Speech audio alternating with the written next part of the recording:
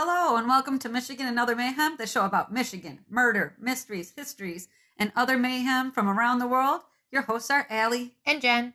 Okay, Jen, let's do this thing. Hey, what's up, Jen? Nothing much. How you feeling? Still COVID. Yeah. Go ahead. You guys, I was gonna say, COVID's still handing you your ass. Yeah, it's ridiculous. It boggles me. Yeah, I still have a weird cough. I didn't get a cough. But No? I'm sure I'll develop it. Right. I was driving the other day, and man, it is freaking winter. One, it's cold out. Two, all the trees are starting to turn. It's almost your favorite time. It is. I've been watching, actually, it's scary movie time. I've been watching scary movies since the end of August. I just went in early this year. Where are you watching them at? Honestly, on all the apps. Oh, there We you just go. watched, this morning we watched Saturday the 14th on Freebie. It's this corny, scary movie that came out in 1981. Oh, is it like Friday the 13th? Yeah, but it's like a little cornier. It's about this about this couple that move into like basically a cursed house with real monsters in it. Yeah. It's very, very, very 1981. And one of the main characters is one of the girls that played one of the daughters on Give Me a Break. Oh, okay. Yeah. Your brother's like, I know her from somewhere. I was like, just give me a break. You and your corny B movies. I do like them, you know that. So today I'm going to talk about Sylvia Torgow, Torgo, or Torgow, and Michigan Escapees. What are you going to talk about? I'm going to do, I've changed it several times since I talked to you. I was going to do one set in Florida, but I'm going to do a murder in Detroit from a man named William Gray that was murdered. And I'm telling you, I felt like this case was solved by, obviously the police, but everybody around William was giving the police information. Like, I have never seen more cooperative people in my life. As far as they're like, this is what I know. I heard this, I heard that. I mean, it's very cooperative. Oh, you want me to go first or you first? No, you go ahead and go first. So in 1970, Sylvia was sentenced to 2 to 4 years in prison for credit card theft. She had committed this in 1969. Oh.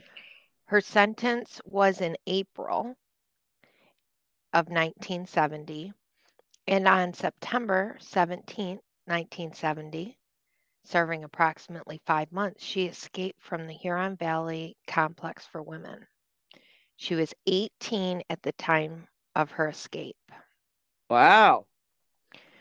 In a Wicked horror news article, which is a great site. Okay. So you should jot that down. Okay. They write about Little Miss Lake Panoffkee, Panasoffkee. Okay. In February 1971, just outside of Tampa, a woman was found dead floating in the lake. She was murdered by strangulation, estimated age 17 to 24. And based on the decomposition, they believed she had been dead for a few weeks. Oh. The reason they thought it could be Sylvia was because Sylvia was originally from Florida. Okay. So she had family and stuff in Florida. So she might go back that way. Right. But did she go to Florida and was she murdered was now the question.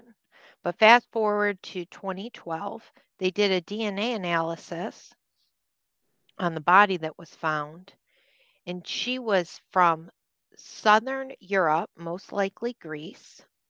Okay. This case was on Unsolved Mysteries. Okay.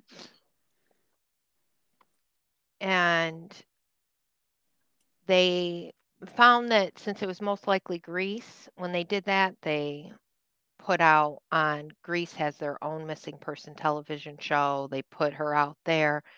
They did get leads, but the case went unsolved still to this day. So they don't know who this lady is. But Oh, there's, wow.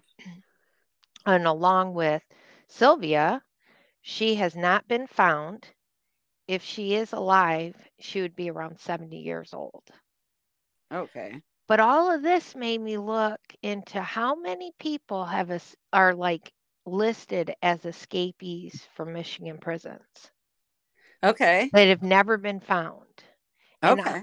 on the MDOC website, it lists 27 people, 6 being women, and no one for, serious stuff, no murders. These Okay. people were in jail for Medicaid fraud, possession of controlled substance, uttering and publishing, breaking and entering.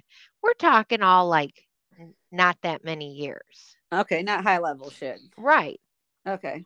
So they all, but still they chose to escape. And the thing that stuck out to me is that at this moment, all of the listed escapees, if still are alive, are all senior citizens aging from 60 to 87. Oh, no shit. Yeah. Like Okay. they don't have anyone recent. And then I'm like, how do you not have any escapees still? Like, do you find them? I mean, they have people escape and you found them. And I read an article where it said to reduce escapees in Michigan, they started to make the prisons more secure. And in the 2000s, they started to shut down low security prisons in Uh, their community correction centers. And I'm like, what's that? Which those community correction centers were places where they held those who were eligible and in the process of being paroled. So if you were being paroled, they would move you to this community center okay. that obviously doesn't have great security. And Well, honestly, these people are fucking idiots. You're about to be paroled. Why right, escape? I have So no they're idea. obviously not putting like the genius group there. You're so dumb. Right? Yeah. Prisoners who are, listed out of the 27, you don't actually know other than Sylvia because I found that information out that she did actually escape from the prison. Yeah. Most of their escapees don't escape from the actual prison, like jump over the wall. Yeah. Those they're people that were on parole are considered an escapee. So They're so dumb. these 27 could have actually like one person been on parole. They don't separate it. So it could have Uh, came from one of their community centers, their low um security prison, all right. the regular Or even a prison, parolee that or a doesn't. parolee. Yeah. Jeez. And they don't tell you that anywhere because I looked a couple of them up. Like, how do you Okay. know? Where did they escape from? They Yeah. actually don't tell you. Oh, no shit. But they They're do like, keep yes. they do keep they do keep a record. Okay. They're just not sharing. Yeah. So I went down a lot of rabbit holes trying to Good. find information on some of the other ones, but they're so old. And then I just thought to myself, wow, all of your listed escapees are senior citizens. Like, when are you going to take those off your list? I know. Do you wait till it says they're 100 years old and you're like, okay, probably dead? Right. Are you going to go like find that guy that's 87, maybe still alive? Yeah, Like, right. are you even looking? Why do you Probably list not. them? Yeah. Maybe they have to, like, some by law have to list people or whatever. So that was interesting. And the fact that it's like, all right, uttering and publishing, and you're going to escape. Like, just finish your whole 2 years. Yeah, that was so dumb. So dumb. Like, parole is nothing. You just did your time. You're so stupid. And there's nothing, if anyone has escaped, they've obviously been found because there is absolutely nobody recent. Yeah. These Yeah, no are shit. these are all old. So maybe in the 70s they had some problems. Yeah. 60s and 70s, and then started to, maybe we should change some stuff. But they didn't do that till the community centers and stuff like that until 2000. So Wow. People are done. Well, maybe also people realize, like, if you just fucking wait, you can go on parole. You don't have to be on the run for the rest of your life. Or like that young woman, die, maybe, right. get murdered. Yeah. So the one that I did was from a show called Murder Tapes. And this is called Twisted Upside Down. And the Murder Tapes, they show a lot of like camera footage is their thing. And I also read this MLive article by this guy named Ryan Boldry. And props to them. They don't even try to tell you where Kalamazoo is. Okay. They just say it's in Kalamazoo, Michigan. And the show starts with them showing like this aerial view of a wintry Kalamazoo, Michigan. And you can hear a man talking to a woman, like over the phone. And he's saying that there's this detective that he trusts and that he would vouch for the detective. And he's asking the woman to talk to him about what she knows because they're looking for a body. And in her answers, you could tell that she is clearly scared and distressed, like very scared. Mm-hmm. And the person that they have, how they usually on the show have someone talk about, what they were like. The person they have is Kenneth Anderson. And he said he's known the victim, whose name is William Gray, he calls him Bill, since junior high when they dated each other's sisters. And one of Kenneth's brothers ended up marrying one of William's sisters. So they stayed close throughout adulthood. And he said William was known for like cooking a big barbecue and sharing it with people around him who needed it. And Kenneth spoke very highly, very lovingly of William. So the show tells you that the case started when a woman called about an elderly man, William Gray, that she thinks was either beaten or killed. And when speaking to the people who knew William, a close friend was interviewed. So after hearing that William might be harmed, the police checked the local hospitals, and William Gray isn't listed as a patient, so they go to his home. And William lives into what I refer to as a house apartment. I think we've already had reports. That's when someone takes a really large home and they divide it into independent apartments. Yep. So, yeah. So they go up to his apartment door. They knock on it. They don't come. Nobody comes. So they have to wait for the landlord to come let him in because there's no reason to go in right now by law.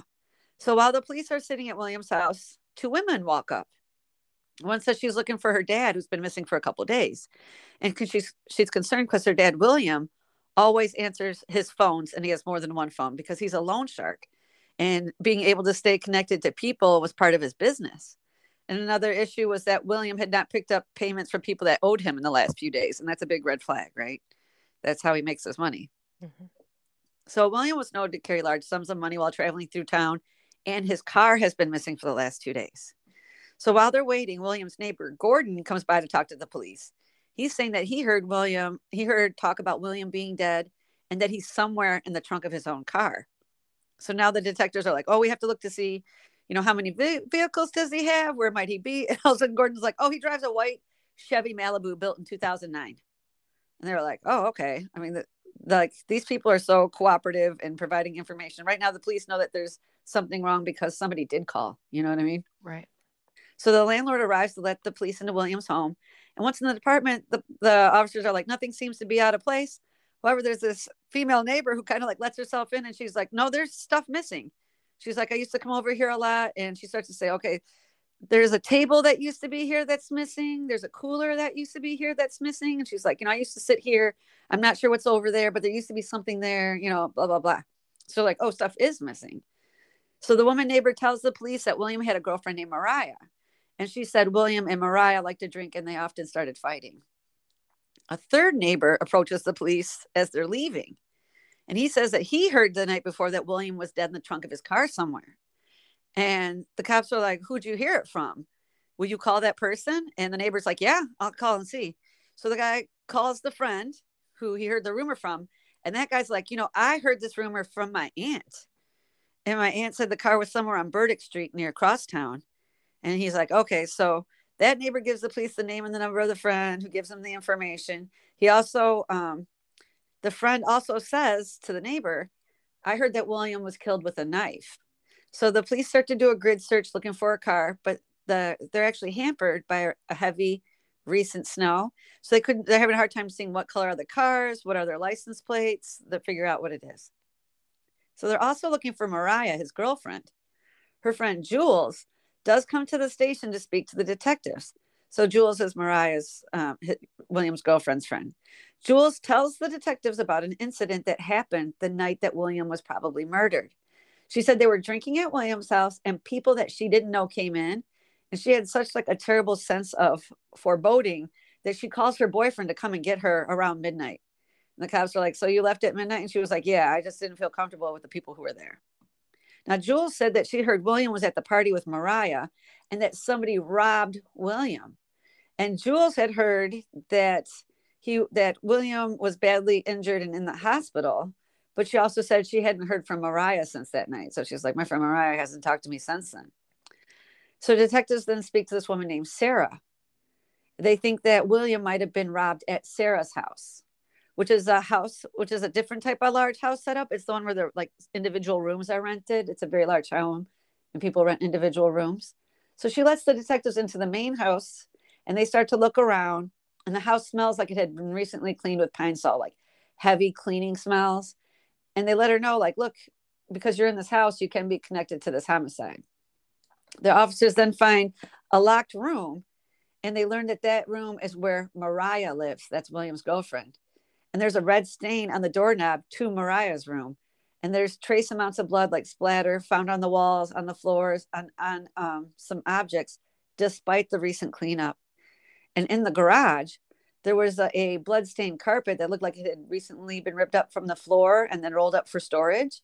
It has a giant stain on it. They also found paint cans that had recently been used to paint the walls inside the house. So next, the detectives speak to Lance. That's a friend of William's. Lance says, hey, the last time we were together, William picked me up, dropped me off at the store. And they're like, let me check.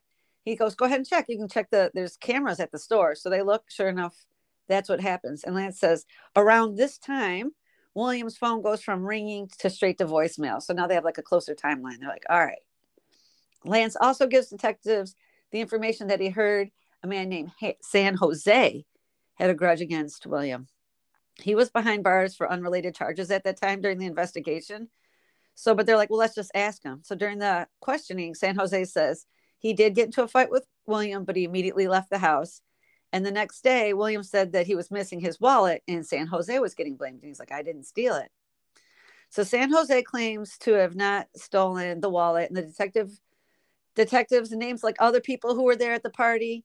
And one of the people they mention is Australia White. And she has an extensive Wilhite.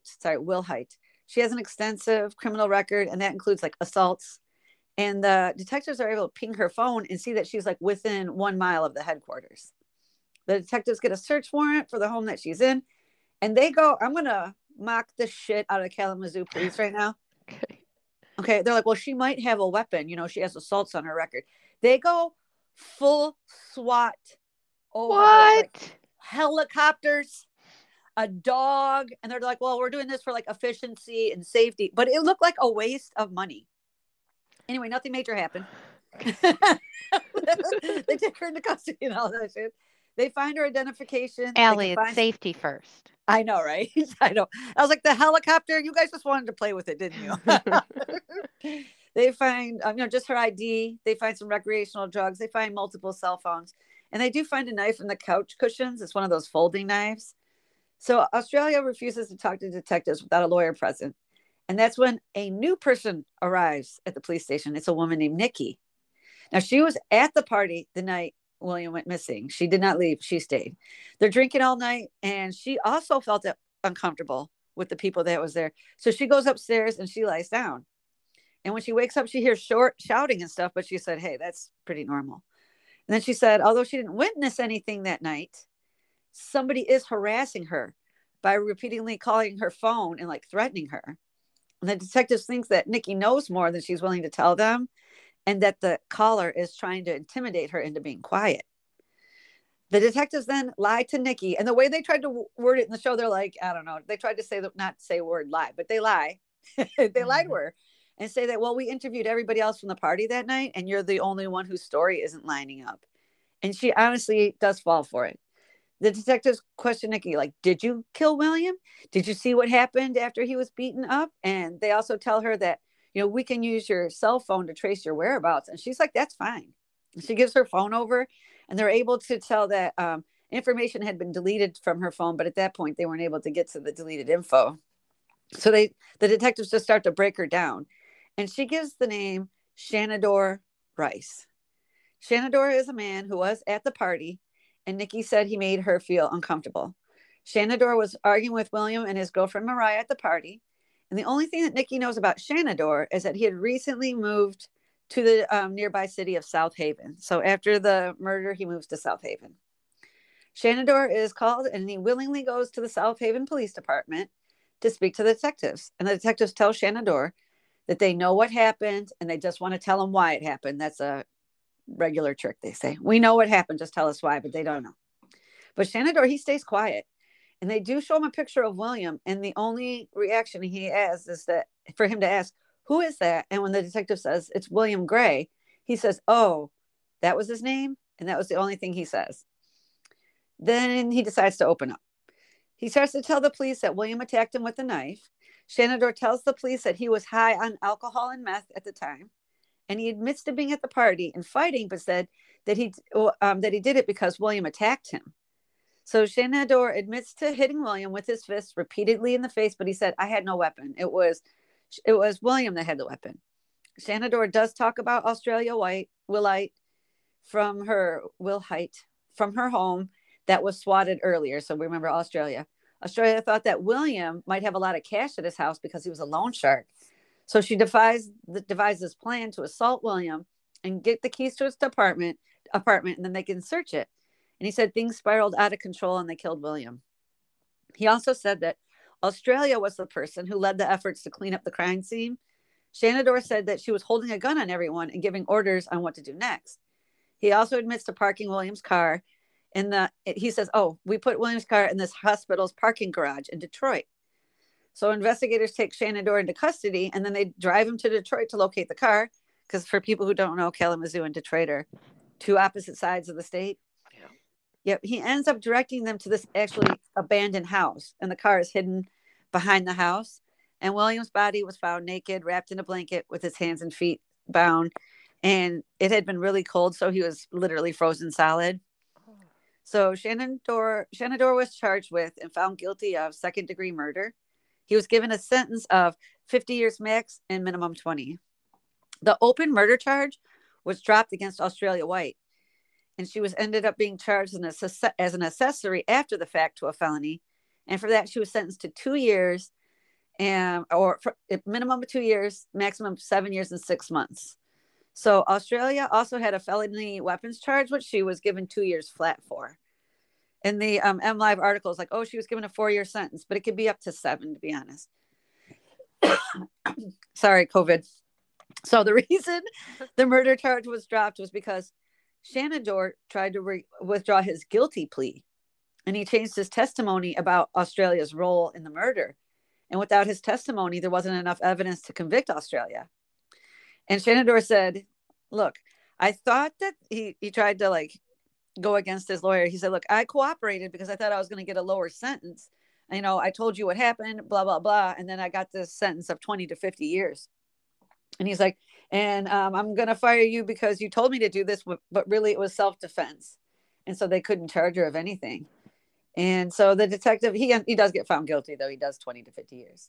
So the detective at the end says, oh, this case is memorable because Australia had worked to intimidate the witnesses into not speaking. Because remember, she called that one woman Nikki repeatedly, trying to get her, to scare her. Yeah. And she did that to a lot of people. But the thing that struck me were how many people talked to the cops. Right. Like that one neighbor was like, yeah, I heard he was dead. And they're like, who'd you hear it from? He's like, my friend. They're like, will you call your friend? He's like, yep. Yeah, that's crazy. You don't normally see that. No, I mean, truly, everybody cooperated except for the people that were there that night that she was trying to scare. And even those people ended up cooperating. So it didn't work. Wow. Yeah. That's crazy. It is crazy. So honestly, I have one for next week that I'm going to do, one that I read in a book, not off the Discovery Channel, which I know is weird at this point. Right. But it honestly has a twist, and I read it in a book and I love everything about it. I think I'm going to do one on Jessica Kelsey. Okay. Her brother kills her.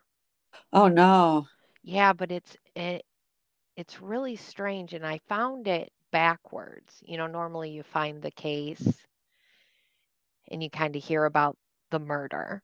Yeah. But this is opposite. I stumbled upon recordings of him talking to his dad when he was in prison before he went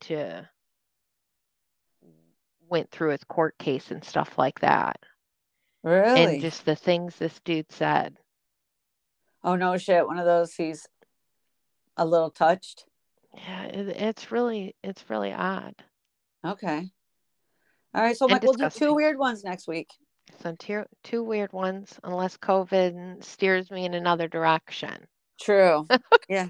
When I was reading this story, I was like, ooh, oh.